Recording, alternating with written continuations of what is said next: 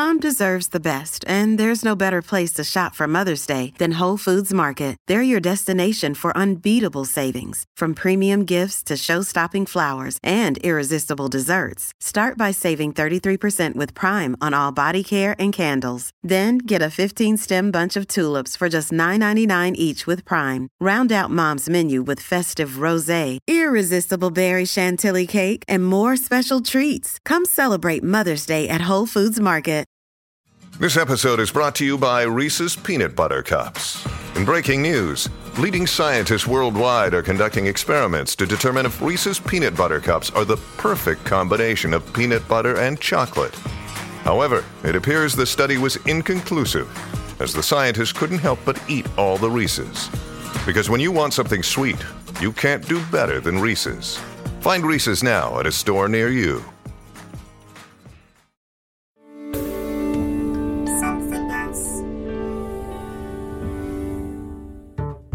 Welcome to Out to Lunch, the podcast where intriguing people come out for a meal with me at a restaurant of my choosing.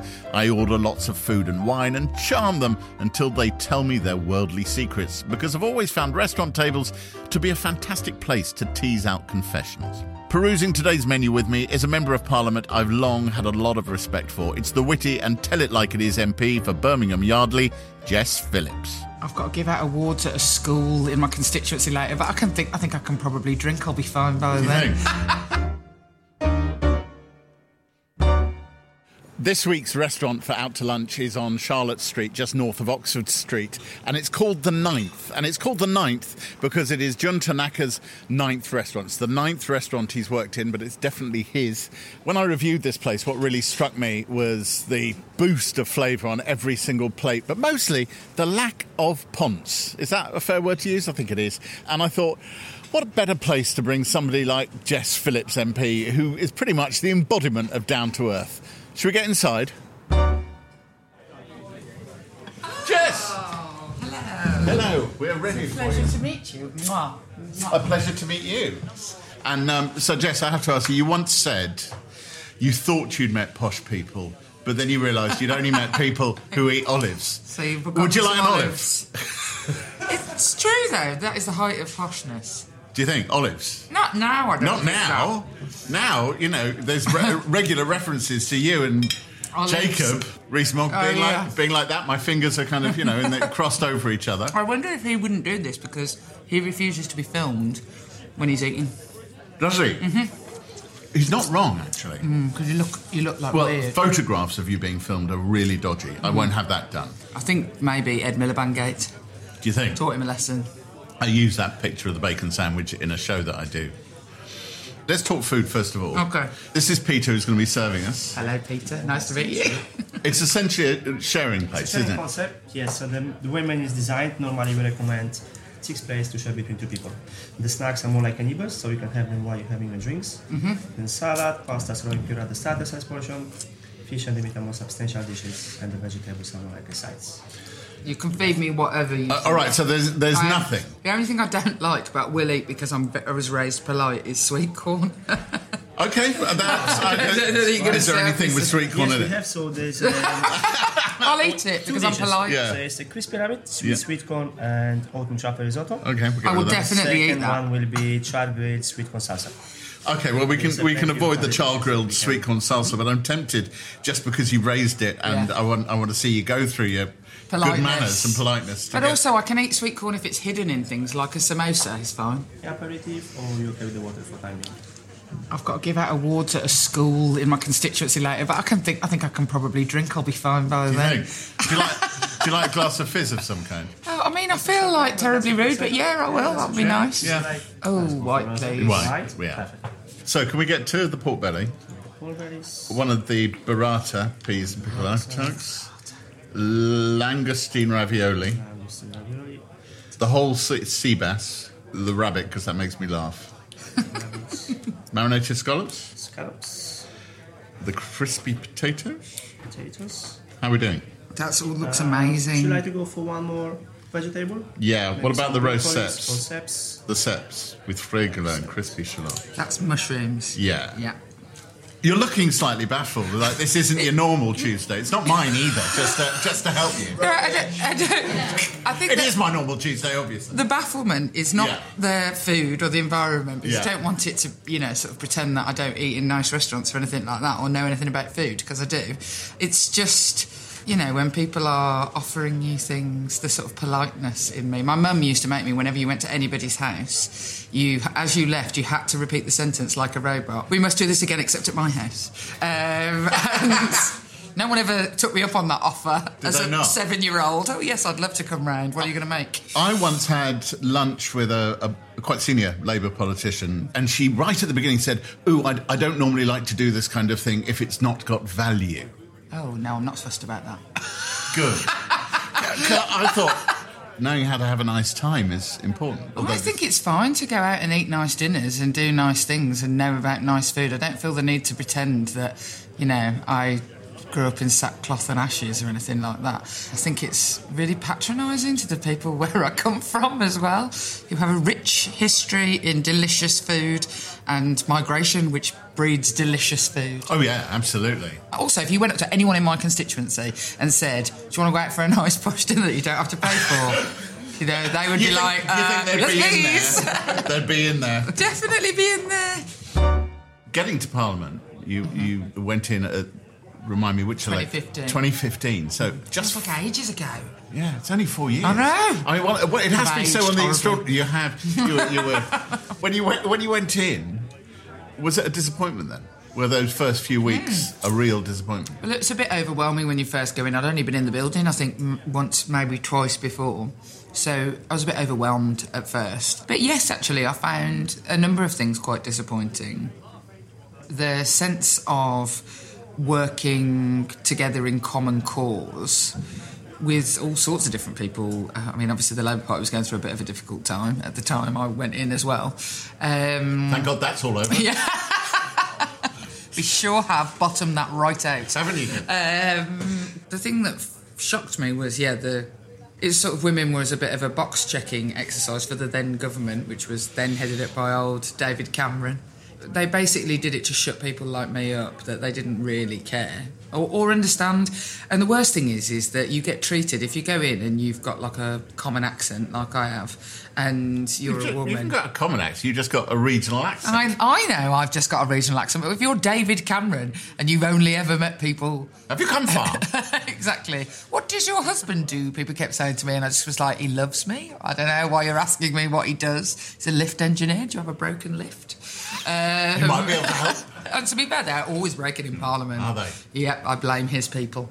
What I was shocked by was the way that they could talk down and ignore, actually, people like me and sort of treat you a little bit like, this is the common thing that they say, it's not student politics, is the derisory thing that Tory MPs will say to you. Now, you've got a new book out, Truth to Power, 7 Ways to Call Time on BS. What does BS stand? Bullshit. Does it? Thank you.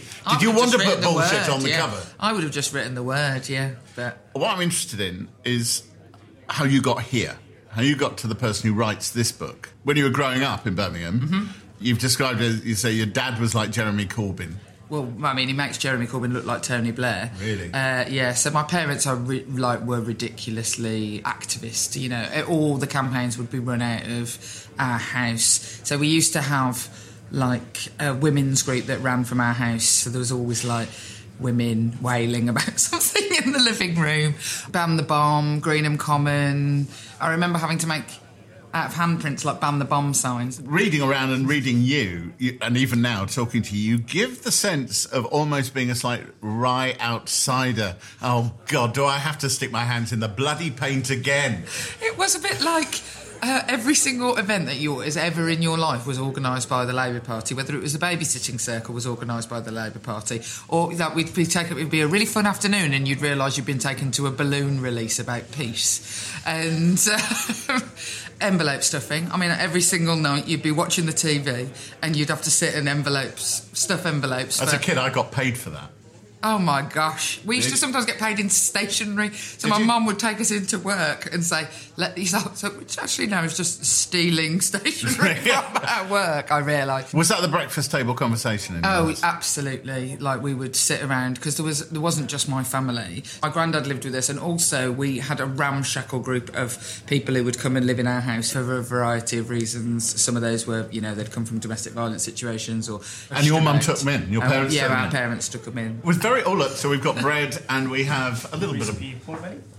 excellent. Brown sauce. Marvellous. Brown sauce. You've basically got there, like... Yeah, I know. Pork escallops in brown sauce. Yeah. I love it. Yeah. It's they'll have made their own brown sauce, of course. But... Well, they used to make it in Birmingham. Is HP no longer made in Birmingham? No, I think it's in Holland. Delicious. That's quite good, isn't it? Pig fat, it's the best thing on earth. All right. So where do you stand on pork scratchings, Jess Love Phillips? them. Absolutely love them. Always most preferred snack in a pub. Oh my God, the salty butter is delicious. It's so salty. It's like that stuff you get in France that it's like where you have to cut through and it's crunchy. Yeah, and then there's a slightly cheesy end to it. Oh, so good. I've got some of that in my fridge at the moment. God, this is shit, isn't it? Famous story of you going to Glastonbury and jumping over the fence, breaking your ankle. Broke my ankle. Still broken today, never fixed properly. Really? Yeah, so it breaks all the time. So it's broken, I think, broken about 5 times since, because I didn't do anything about it, because I wanted to go to Glastonbury. So I didn't go to the hospital or anything. And since then you haven't thought maybe I should get a pin put in this? Oh, I have done, yeah. Like the You've other times it's broken. But they sort of say there's very little we can do. The fix, the where the fracture is, there's not much that they can do. And actually I can't... And it's sort of like, well, it will just heal until it breaks again. And for me to take the time out to go and have elective surgery, it's just not a possibility. So just to deal with that anecdote, were you utterly off your tits? I mean, what happened? Not when I was breaking in, I don't think. Once I got over the wall. I remember going to Festival. I did pay to go to that when it used to be on the Isle of Wight. And I was pregnant with my son Harry, but I didn't know. And they wouldn't let me take in... it's the only time I think I've actually been off my face going into a festival. But they wouldn't let me take in this bottle of gin I'd taken, so I sort of started to neck it. But I didn't know I was pregnant with my son until like 3 weeks later. But he is fine. Have you not that you'd recommend it, please drink responsibly. Yeah, don't do that. We're not recommending Jess Phillips...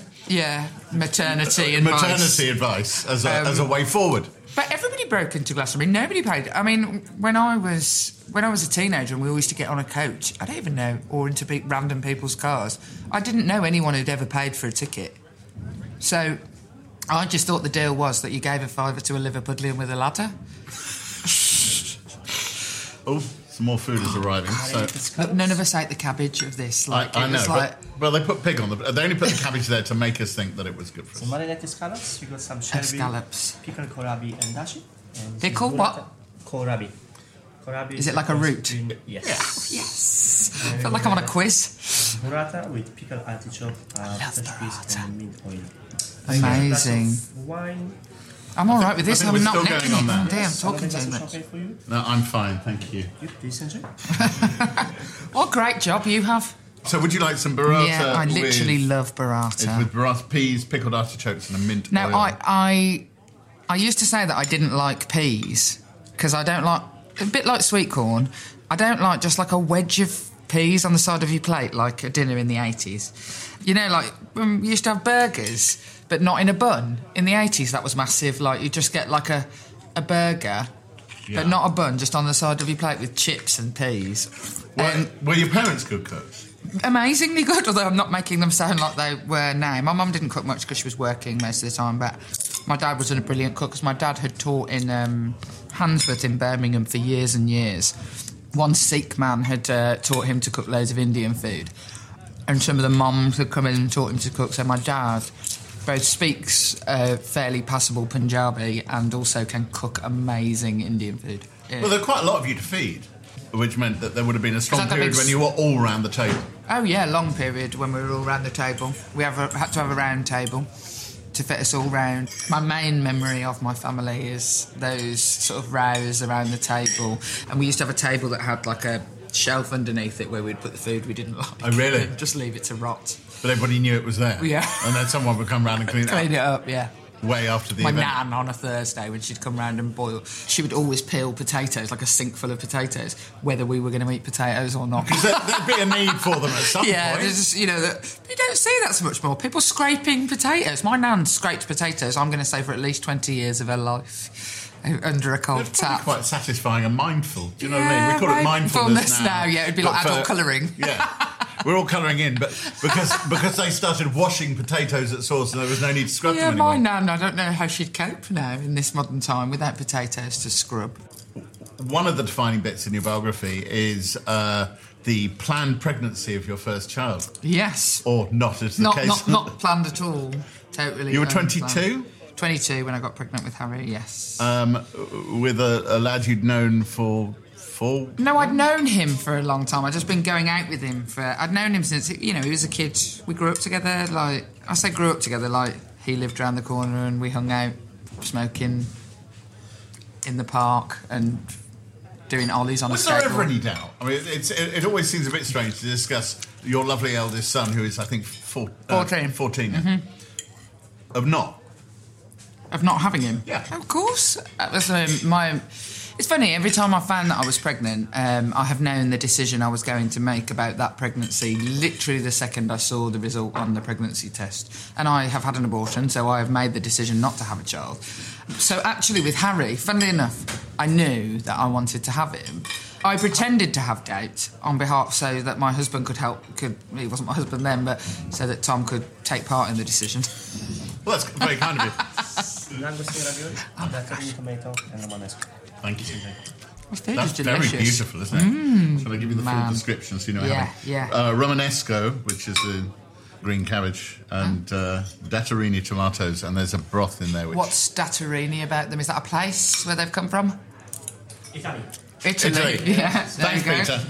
The defining moment is always said to be the point where you joined Women's Aid. Uh-huh. Do you see it that way? Yeah, I think so. How did that happen? How did you come together? Explain what Women's Aid is for them.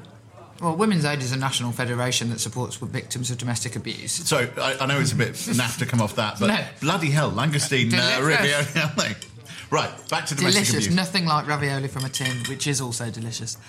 So lots of people think, mistakenly, that I work for a big national charity. I didn't. I worked for the local federated organisation that was direct service provider to victims of domestic and sexual violence. And I just applied for a job there as a PA to the chief executive. I mean, you worked your way up very quickly, didn't you? Oh, yeah, I did work my way up really quickly. I suppose 3 years, and I was one of the senior managers at the organisation. I mean, you said it's all, you'd always been part of this women's movement. Women's movement. Yeah, definitely. But this is a point when you get seriously involved. Because you went all the way to the United Nations. I did. You have to tell this story. I mean, I went to the United Nations in the crossover to becoming a member of Parliament. And I was with Madeleine. I spoke after Madeleine Albright. So Madeleine Albright was your... Basically introduced was me. your supporter. Yeah. Madeleine Albright is so small that she has a box that she stands on. And when I said, I really like your box, and she said she used to feel nervous about it, but she thinks that Sarkozy had one too. It's my Madeleine Albright story. Madeleine Albright was the Secretary of State under Clinton. First ever woman secretary in America, and she famously said, there's a special place in hell for women who don't help other women. And I ended up advising the government all the time. So you'd get called into the Home Office when they were developing the modern slavery bill. What was it like walking through the doors of the Home Office for the first time? Well, it's quite security driven, so it was a bit annoying, mainly. But I was hoping for something a little more romantic. Sorry, if you want to talk about the metal detectors, that's fine. Well, I think that the first time you go there, it is like you can't believe that these people are asking you for advice when you're from like a little provincial part. It's not even Birmingham. This was about the Black Country, and so we'd have all these politicians come and look around refuge and stuff, and sometimes they'd have to give me the day off because I couldn't be trusted not to shout at them. Theresa May, on the day she came, I wasn't allowed to go to work. Genuinely? Yeah, I was kept off work. Like, naughty kids, if Ofsted are coming in, go to Blackpool or something. It's a bit like that. I mean, looking back, do you think it was a reasonable HR decision to keep Jess Phillips out of the office? I might have been a candidate. I think I might have been the candidate for the election at the time. So they might have thought, actually, this is too much. But most of the other Tories, they would let me meet. I remember Eric Pickles come in. And I remember, so Eric Pickles and David Cameron came to a youth thing that we were part of. I remember David Cameron went to visit the hospital where my mum, it was in the 2010 general election. It was the first time we'd ever had leaders' debates, wasn't it? And my mum was dying in hospital at the QE, and the first one was at Birmingham University. And so they came around and said, Cameron's going to come and walk. So he wasn't the Prime Minister, he's going to come and walk round. And my mum was like, I'm already fucking dying. I don't need this shit. Have I suffered enough? Yeah, I've been through enough this year. Keep David Cameron away from me. There's a bit of scallop in there. You have to take that last bit of scallop. In Birmingham, the word scallop and the Midlands wide means a piece of fried potato. It's kind of a cheap fish cake. I mean, it's just a piece. It's just a scallop of potato battered and dropped in the deep fat fry. And it used to cost like 11 pence. So if you couldn't afford a can of chips, you'd have a scallop. But I remember talking to someone about it and them thinking, that's really posh that you've had scallops in your fish and chip shop. And then I realised they thought I was talking about those sorts of stuff. It's like that famous story which is unfairly attributed the apocryphal story to Mandelson. Well, it wasn't Mandelson, it was his American intern. It was the American intern who goes, I'll have some of the guacamole. But it was mushy peas. And it was mushy peas. In Hartlepool. Everybody said it was Mandelson, but it wasn't. But it's a good story, isn't it? And why get the truth? Why let the truth get in the way of a good story? I've written a book about speaking truth, but, when a good story is coming along, that's more important. You're clearly liking this bread. This bread is delicious. Tom, your other half, makes sourdough, doesn't he? He does. He makes sourdough. But also, if he buys a cheap loaf from the supermarket, or one that has gone soft, he will just plunge it in water and then bake it, and it goes crispy on the outside. There you go. Some tips for you. Top bread tips. Yeah. Are you ever expected to look after the mother, to care for the thing that... the horrible thing. Yeah. What's it called? The starter? No, I can't be trusted. I can't keep plants alive. I wouldn't be trusted with the starter. But the other day, he also makes pizza every week. And the pizza dough, you have to include a bit of last week's pizza dough in it. And it just keeps on going forever. And I managed to mix that in the dough under very strict instructions on the telephone to make the pizza dough in the morning because he'd forgotten to do it before he left the house. So I have managed to put old dough in new dough. Muzzle tough, as my people say.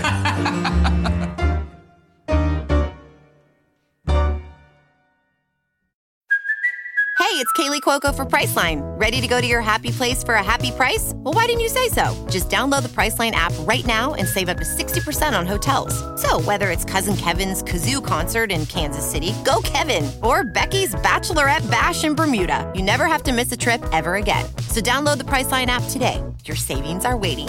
Go to your happy place for a happy price. Go to your happy price, Priceline.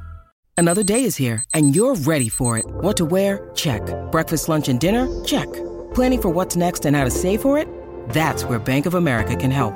For your financial to-dos, Bank of America has experts ready to help get you closer to your goals. Get started at one of our local financial centers or 24/7 in our mobile banking app. Find a location near you at bankofamerica.com/talktous. What would you like the power to do? Mobile banking requires downloading the app and is only available for select devices. Message and data rates may apply. Bank of America N.A., member FDIC. Eventually you start standing for elective office. Mm-hmm. Councillor first. Yeah. And then obviously MP. Yeah. Why? Well, so, I mean, like all things, why do I do anything? It's because somebody asks me to. So I considered... At the point when I'm at Women's Aid, I'd start to decide that I think that I should try and get to Westminster. You'd already suddenly I thought, well, because I'm going to the Home Office quite a lot and I'm giving them advice. And you're advising people, the Ministry of Justice, and you're doing all this stuff. And you start to think, actually, wouldn't it be better if people like me actually were in there doing it at source? What, generally because the people you were seeing doing it you thought were not fit for purpose? Terrible. I mean, mainly Chris Grayling, when he was the Secretary of State for Justice. Isn't his career amazing? It's gone now, but it could come back again. It'll come back. Do you think? you can always rely on Grayling. Well, a bit like herpes. It's never really... He was the Justice Secretary, and I was setting up a female offenders service at the same time. He was privatising the probation service. When I met him, I was just like, you've never met a person, let alone a prisoner. He didn't seem to know anything about the prison system, and I worked in and out of the prison system as part of my job, and I just was like, oh my God, how did you get where you are? So he is the person I put down to, like, losing my imposter syndrome. When did that go? Because this new book, Speaking Truth to Power, which is kind of a handbook for people to do it, basically a statement of someone who's gone, I can do this and so can you. Yeah, well, I think it was Chris Grayling. I mean, I don't like to dedicate my entire career to him, but... Well, no, if we can come up with something positive that Chris Grayling has done, then that's all to the good. Yeah, that's it, that's true. What was the reaction of your parents, who'd been for so long... Yeah, so my mum had died before I was ever elected to any office. Right, okay. But I told her that I was thinking of standing to be on Birmingham City Council just before she died. And she said to me, the thing is, Bab, it won't be hard to shine on Birmingham City Council. So I've held that dear to me. I'm sure. And your dad? My dad, I think he was always really quietly supportive, but my dad is... classic cynic. My dad was always sort of quietly proud, but never really, really, like, encouraging. Has there come a moment since where he said, you know what, Jess, you did the thing? He says it to other people all the time. Well, like, nice. People, like my Auntie Sue will be like, your dad's so proud of you. My Auntie Pat will ring me and like, oh, God, he talks about nothing else. So I know he's really proud of me. But to me, he's always like, I think you went too far on that, or you've got to be really careful that you don't swear too much. He's always telling me to stop swearing while saying fucking stupid cow to me. Yeah, I mean, he's definitely proud of me. My new book is dedicated to him. Indeed. And when I gave it to him, he just went... like nodded in the sort of, OK, sort of way. And my kids did. They were like, whatever. Really? Bastards. Oh, no. I mean, literally in one of their cases. I'm sure you've told him already. Well, the younger one who was... Well, you go, you were planned, but you were just a mistake. The younger one that was born of matrimony reminds the one that wasn't, that he wasn't all the time. You're a bastard, you can't have a go at me because it's only factually correct. Ego, though, to actually do what you do... You have to have an ego. There's absolutely no two ways about that. And any politician who claims not to have an ego is... You know, it's not. You have to genuinely keep on pushing yourself to put yourself forward at lots and lots of different stages. It isn't just one stage. It is at every single stage during an election. So, like, each time you have to stand for election and or selection or stand to be on a committee, you have to constantly try and find faith in yourself. And then you have to go out to people and ask them to have faith in you and sell yourself. So it would be incredibly hard to do if you genuinely didn't like yourself a bit and thought you were the right person for the job. So when you get into the House of Commons, did you then discover a big place full of 650 screaming egos? No, not really. There are some people who have got massive egos, no two ways about it. But in the House, funnily enough, there's something about Parliament, the building, that quashes people, that squashes their... It's bigger than you and it's been around a lot longer, and I think some of the rules, which I think a lot of them are ridiculous, but some of the rules do sort of, they hem people in a little bit to stop some of that happening. There are obviously people with big egos, and within the party there are people with big egos. My favourite story about this, to have the foresight and ego to do this is amazing, is that Gerard Kaufman, who was the Father of the House just after I was elected to Parliament... So the longest-serving male MP at that point, was the Father of the House. And Gerard Kaufman, he'd been an MP... I think he was elected on the same day as Ken Clarke in 1970, so bearing in mind he's been there 35 years at this point, that he ran on his first day to make sure he was in the queue first when at the swearing in, so that in that year of MPs, he would be the Father of the House. So he had the foresight to think 35 years ahead and think, I'll beat Ken Clarke. He became the Father of the House and died like 6 months later, and then Ken Clarke got to be it anyway. But, you know, so there is... On the first day there are already people who are there because they think that they've got leadership written all over them. We have an amazing-looking whole sea bass dish. No, just see, arrived. this is the kind of thing that I would never order. Tomatoes and masas. Also as agria potatoes, which is like sort of patata bravas with some tomato sauce and the garlic aioli. I would never order a whole fish because it's not that I'm squeamish about it. I'm not squeamish about it at all. But I just worry that I won't know what to do with it. Well, it looks to me, is it... Like me to fillet I think you can... Peter, we're going to let you fillet this. Would you fillet it yourself? I could probably do a reasonable job, but he's going to do a hell of a lot better than I would. OK, I definitely couldn't fillet it. It'll be brilliantly cooked, so it will come off the bone. OK, all right, I feel less like I'm a loser. I don't quite think Jess Phillips, what a loser, is a phrase that ever comes to anybody's mind. Well, you've not seen me in a fish restaurant. Yeah. A few more small balls, so please be careful. I'll tell you what, I'm going to serve you. Yeah, because I don't even think I could manage that. Can we just be clear, this isn't patriarchy, this is just convenient. No, yeah. So I throw some of the mussels on there as well? Yeah, thank you. Mule. You've described how you've made close friends in the house. Yeah. Wes Streeting you've described as your House of Commons husband. Here's my House of Commons husband. Him and Pete Kyle, we have a House of Commons three-way. So what form does this House of Commons marital bliss we take? always make sure that the other one's all right and add the dinner and things. Really? Right. So we eat together in the evenings because we're stuck in the house.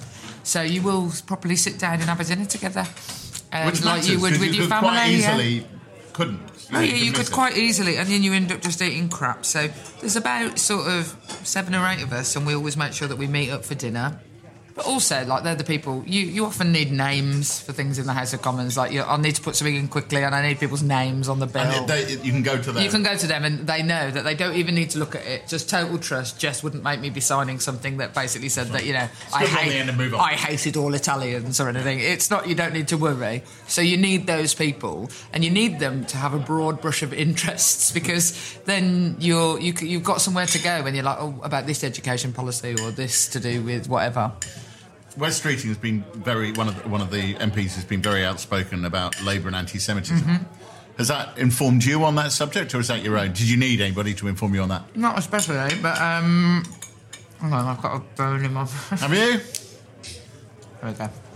The anti-Western feeling that somehow Israel has become the absolute pinnacle of sort of it's fine to criticise is not something that I was unused to hearing from childhood. I've been hearing that all my life. What bothers me now is how that seems to have come out the other side as hatred of Jewish people, but it has, and I see it all the time. I experience it all the time. People deny the Holocaust to me, and people think that I'm making it up, but I had an email from someone saying, oh, the Jews and their so-called Holocaust. So-called. So-called. I mean, it's...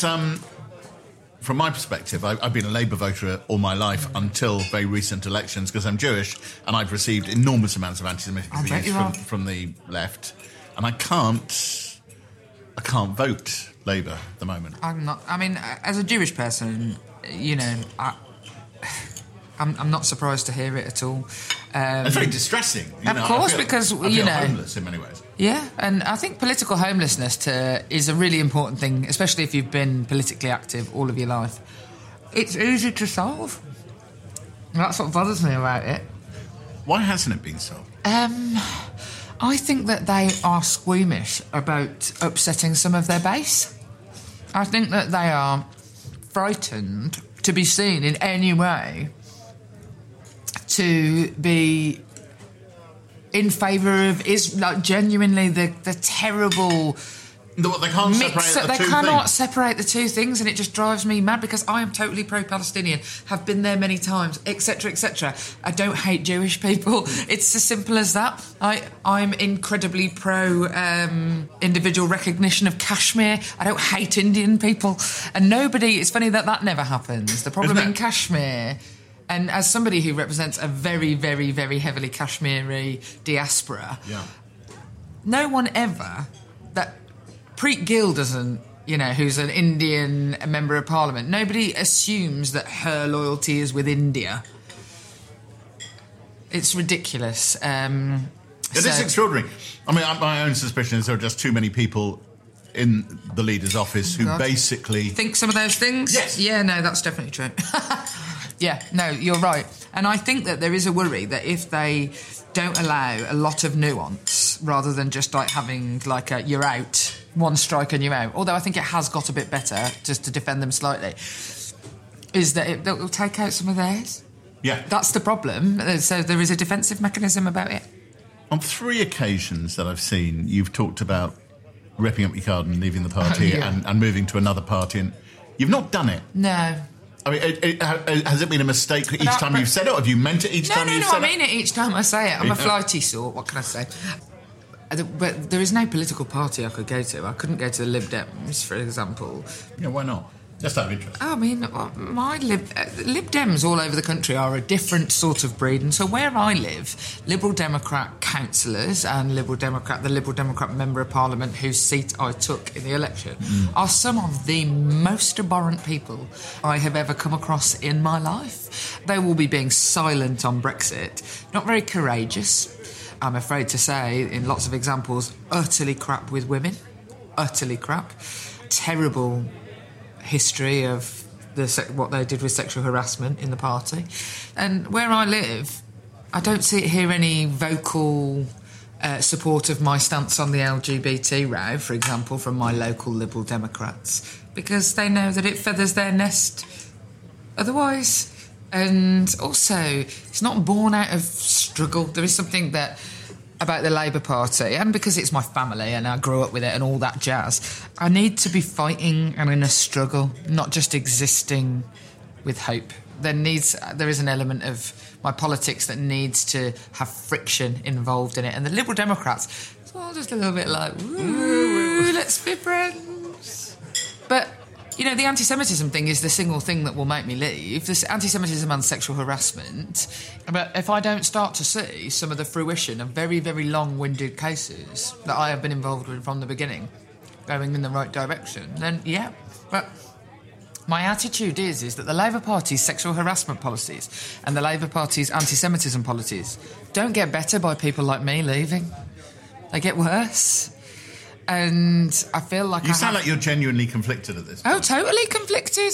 I'm totally conflicted. I don't want to be a member of a racist party. I don't want to be accused of being an anti-Semite. I don't want to prop up anti-Semites at all. But that's, you know, there's lots of us that feel that way, and people like me in West Streeting spend huge amounts of our lives and hours of our time trying to improve the processes and doing the actual work. We're not just out on telly slagging them off. We're in hours and hours and hours of meetings. We're helping represent people in their cases.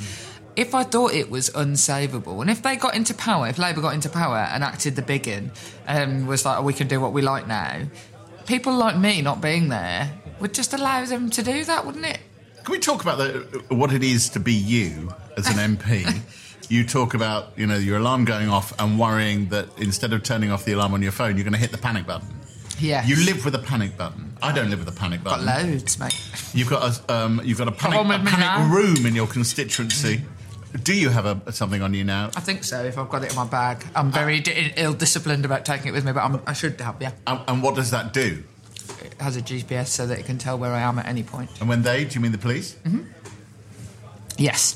You've had death threats. You've had lots of death threats. Awful lot of rape threats. And, it happens a lot. And your own boys have asked you, is it worth it? Yeah. So, but I'm going to do it as well. Is it worth it? It definitely is worth it, because for all the people who I have worked with who haven't just had rape and death threats, some of them have lost their family members and been raped. And it's worth it that they have a voice in Parliament, and it's like Parliament is like an enormous loudhailer, and all the things that I have been saying or thinking for all those years that might improve the world, now when I say them, people listen, and that is, I mean, it's headily intoxicating as well as being a force for good, so it's totally worth it. If the boys said... I do. Well, they do. Yeah, they do. Well, not the old one. He doesn't talk to me anymore. But no, he'll be back in a couple of years. Oh, I look forward to it. That's hard, isn't it? My younger one really doesn't like me going away at the moment. But yeah, it is Well, hard. the But I reality didn't is- like my mum going away. That's life, isn't it? My mum worked away. I didn't like it. I mean, I don't know whether he's hypersensitive about it because of the threats, but And we've got to say, just to put this in, so we're not underestimating this, Jo Cox was murdered. Yeah. Another MP, someone you knew, who was a dear friend of yours. and my children are friends with her children. Right, she was murdered. So this is, even if you started to regard the person who did it as deranged, doesn't matter. Doesn't matter, yeah. He did it for what he said were political motives. It's funny that you know the sighting of Jo Cox is the obvious and most frightening Yeah, the most element. acute element. Yeah, the most acute element, and obviously the saddest for me. But what I also know about Jo and Jo's murder is that there was nothing she could have done to have stopped it. Like, there's no precaution she could have taken. If somebody had said to her, don't say these things about refugees because it will put you at risk. Don't She'd have still said Yes, she would have still said it, because that's a death. And in fact, in the book, Jo's case and the case of Daphne Caruana Galizia, the Maltese journalist who was murdered. She was a campaigner against corruption. In the Maltese government, and she was murdered. And I spoke to her son for the book. It's a death of sorts to silence people. It's not me putting me in the line of fire. It's them. So that was one of the striking things about the book. It was the second chapter about fear and how you deal with fear. And I wrote down one of the quotes. When we face initial fear of speaking up, we must dig deep and use that fear as the force that drives us. Yeah, I quite like fear, you see. I find it to be... I can't do anything unless I'm a bit scared to do it. I think if I'm not scared anymore, it's done. That thing is done for me. Because I think if you're frightened, that is a genuine emotion you're meant to listen to for a reason. Now, sure, fear is there for a reason. Now, sometimes that fear should be used to make you run the other way. Quite rightly. And do fire. You? And have you? If there was a fire, I would run the other way. Forget fire. We're talking about the threats, all of that stuff. No, I never run the other way, but it doesn't mean I'm not scared. But the fact that I'm scared is the injustice, and I can feel the injustice. I can literally feel it in my chest. And so that keeps me standing up. Because if it was just like an idea that it was frightening, like I wouldn't be able to feel it. And if you're scared of something, there's probably something wrong with it. Now, if you're scared of something that's totally rational, spiders, then that is, that is a different thing. What I'm talking about this sort of fear is if you're frightened of something that is controlling your life, then there's something wrong with that. Listen to that. Don't ignore it and just try and make it go away. Listen to that and try and change it, because running away from it doesn't make it go away. Nothing changes, nothing. The childhood Jess Phillips was planning to be Prime Minister. Yep. What's the goal now? I mean, I'd still think let's go for Prime Minister. Yeah, fair enough. It was a good idea then. I don't think I was quite cognizant of what it would take. But yeah, I just don't know why you'd be in politics if you didn't want to be the Prime Minister, because then you get to have all the power and do the things that you wanted to do without anybody being able to kick off at you. Do you think? Well, do you think that's what the job is? People would kick off at me. People would kick off at me, but I would just be able to say, well, I've got the votes. Do you not occasionally look at Mr. Johnson? I refuse now to call him by his first name. No, I thought Alexander. Yeah.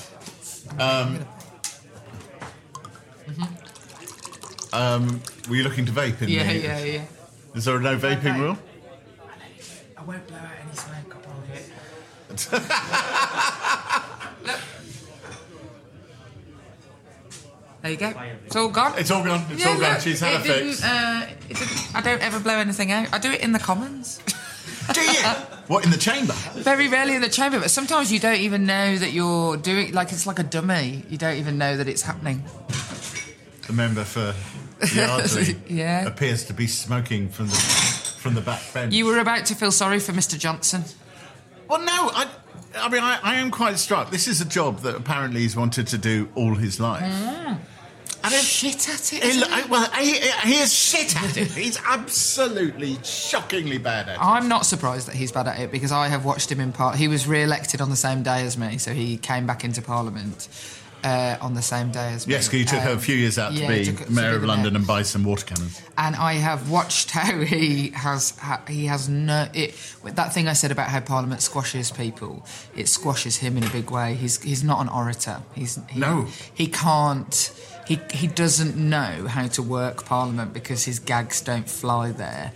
And funnily enough, actually, and that's, lots of people say, well, that's not the be-all and end-all if he can speak to the country. And I actually think that actually him being squashed by Parliament, he's being even more squashed by number 10 and the responsibility that he has. And that means that his shtick with the people has started to go awry as well. Because they don't want, they liked him hanging from a, balustrade or whatever he was doing and, looking like a goof when he was just Boris Johnson, Mayor of London, especially people in Birmingham. I just thought, what's wrong with people in London? Why have they elected this man?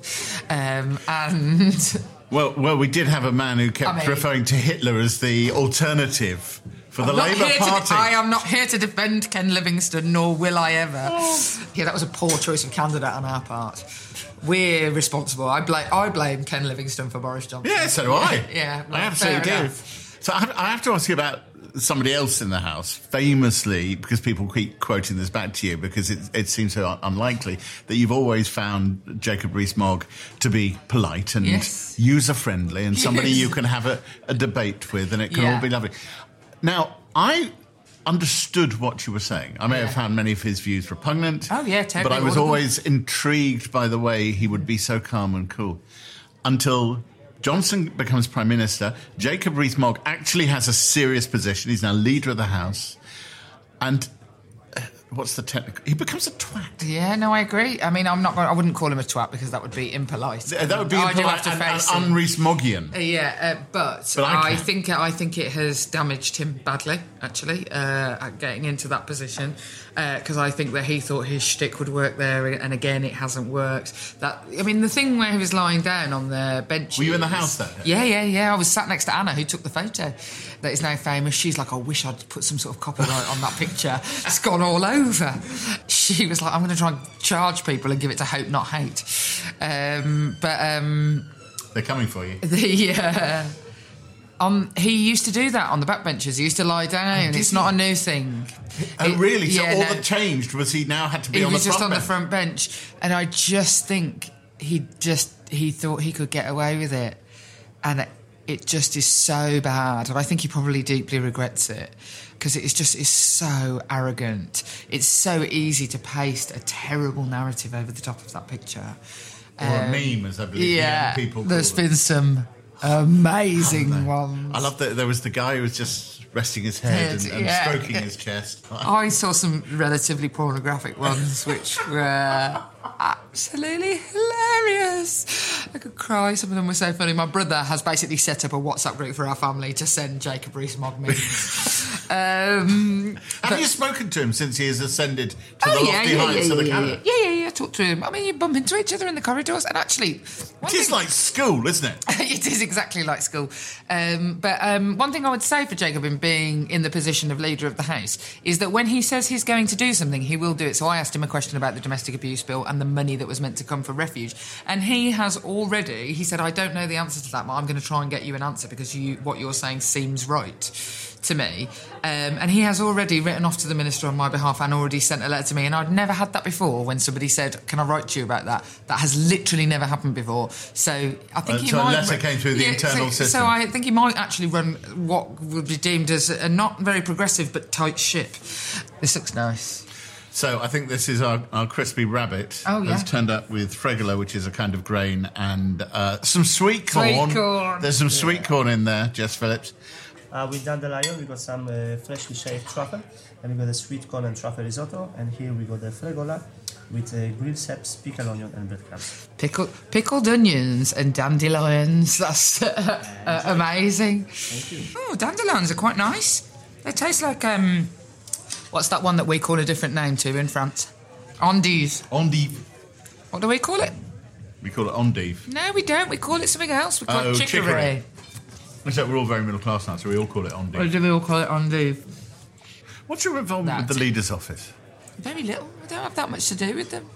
I mean, I have more to do with them than most, I think, but not when I say them, not Jeremy Corbyn. It's not like we're hanging out together very often. When was the last time you had an actual conversation with Jeremy Corbyn? When the UKIP candidate was doing all the stuff about raping me, Jeremy Corbyn's office called me into his office to see if I was all right. And what could we do? What could be done about it, sort of thing. As did the then Home Secretary Sajid Javid. So that was the last time I had a conversation. It had been about a year since I'd had another conversation with him. I text him occasionally, but he very rarely texts me back. But sometimes when I feel like he needs to know the feeling in the country or the party, I will just let him know. Not in it's made it sound like you need to know this, man. It's just like I really feel that this is the right decision, and I'm sure he gets those messages from lots of members of Parliament. And now a word from our sponsor, which in this case is me. I've got a new book out. It's called My Last Supper, One Meal, A Lifetime in the Making, in which I attempt to answer the one question I've been asked most often: what would my last meal on earth be? I go out in search of the ingredients. It does include pig. And I tell the stories behind them. It's available now in hardback, ebook and audio formats. And I'm also on tour with a live show based on the book. For tickets and info, visit jrayner.co.uk. And now back to Out to Lunch. What do you think of the... I thought it was delicious, but I'm basically like anything with pickled onions in. I feel that they add to almost anything, so I'm really like this pickled onion gratin with thingy. seps. Right. I can truly recommend the Pompadour. The third one. The what? The last one. Oh, okay. Eggy bread. Eggy bread. It's homemade brioche soaked in vanilla custard. And then it's nice. Finished on the pan. Delicious. One of the best desserts we have. Oh my gosh, you really are pushing it. Is it about to go off? No, it's sugar free. That's I recommend. No, it's not. No, if you, I usually take a recommendation really, because really I don't know anything. I think that people who make food know more about it than me. Do you like meringue? I love meringue. Right, so the Green Gage Pavlova is on. Okay. And I think we you say Pavlova. I say Pavlova. Yeah, I think you're probably right. Pavlova. And the Pompadour. Everything with a P. Yeah, Pavlova P. And a Pompadour. In fact, almost everything has got a P in it. You make a lot of P-related food. Yeah. Perfect, thank you. Would you Thank like you. to have some coffee or tea with your dessert? Can I have a cup of tea? English tea is fine? Yes. Yes, English tea. A large espresso, please. Double espresso. So I've made such a steaming mess of the tablecloth that Peter has laid a towel across in front of me. But it's not even like, like in a place like this, you might think it would be like sort of white linen, but it is actually like the kind of tea towel. My nan was a dinner lady. No, I think Peter's working with what he's got, frankly. It's like a dinner lady's tea towel. And what about the value of trauma in your own life to driving you on to what you do? I'd rather not have had any. But yeah, the various points of trauma, whether losing my mum from cancer when I was relatively young, by modern You were in standards. your 20s, I was in my 20s when she died. Because I had my kids young, I already had my kids, so at least you got to meet them. And my brothers can't say the same, unfortunately. And one of my brothers has got married, and I've been elected.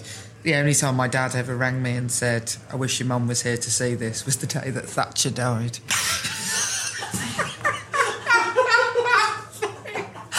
I was on the edge of my seat there. If only your mum had lived to see this. 100 metres butterfly by one of your boys. No. It's a school play. Maybe you standing up in the house. I remember ringing him. I was like, "Have you heard the news?" And he was just like, "Just wish your mum was here." So that gives you a bit of an idea of what they're like. This is your second book, Speaking Truth to Power. The first one I'm like an author. You're an author now. You have 2 ISBN numbers to your name, possibly 3. Your first book has been optioned. It has. For film by, is it Red Productions? It is. Which is the company that Russell T Davies made years and years. That's through. correct. So, obviously, I don't know where's that at? Do you know? Yes. It takes an awfully long time. It does take a very, very long time. My God, I had absolutely no idea about A, book world, B, TV world. It takes ages. So it was optioned. It's been optioned for about a year, and they are just putting... I don't know how much I'm allowed to say, but there is now people writing the screenplay currently for it to be put onto the TV, and they're talking to the channels. Is that the thing that they do? Then they're going to talk to the channels. So there is 2 questions. The first one is, who would you like to play you? I get asked this question all the time.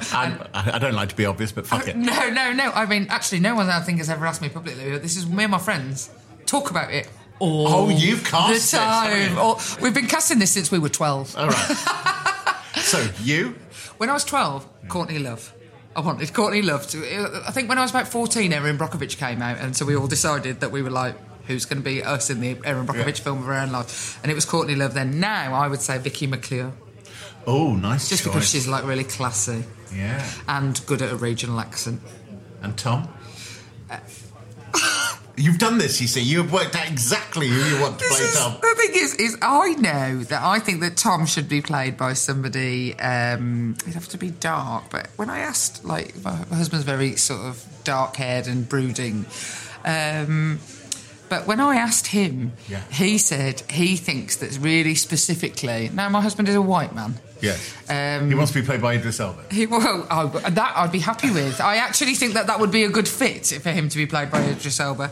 He specifically wants to be played by Wesley Snipes in Demolition Man. This is my husband, who's a lift engineer from Birmingham, has never lived anywhere else, but thinks that Wesley Snipes, specifically in Demolition Man, just really gets him.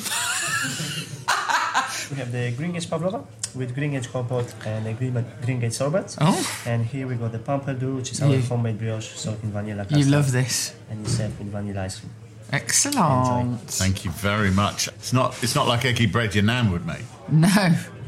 Oh my, look at this. Oh, look. I don't know if I'm doing the right thing here, but this bread has it's gone like brioche in the middle. Looks delicious. Well, it does need a moment, is the one thing I'd question, whether actually it ends with you being elected to the House. I don't know.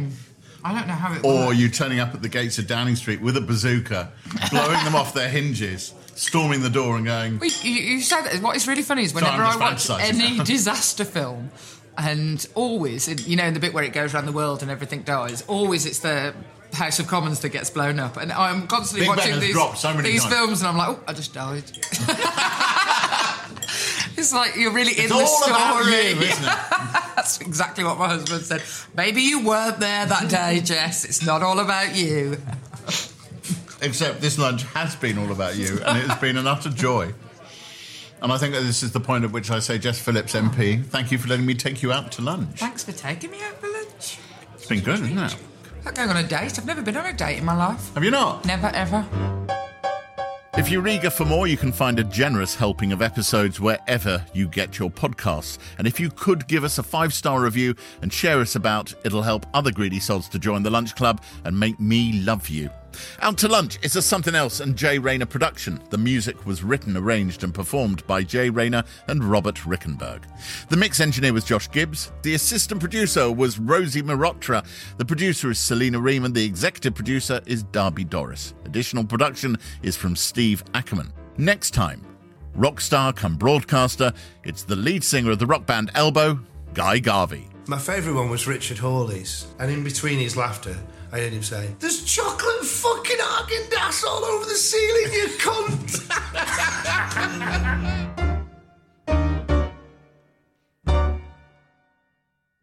Life's better with American Family Insurance because our home policies help protect your dreams and come with peace of mind. Save up to 25% by bundling home, auto, and life. American Family Insurance. Get a quote, find an agent at amfam.com. Products not available in every state. Discounts may not apply to all coverages on an auto or home policy. Discounts do not apply to life insurance policies. Visit amfam.com to learn how discounts may apply to you. American Family Mutual Insurance Company, SI, and its operating companies, American Family Life Insurance Company, 6000 American Parkway, Madison, Wisconsin.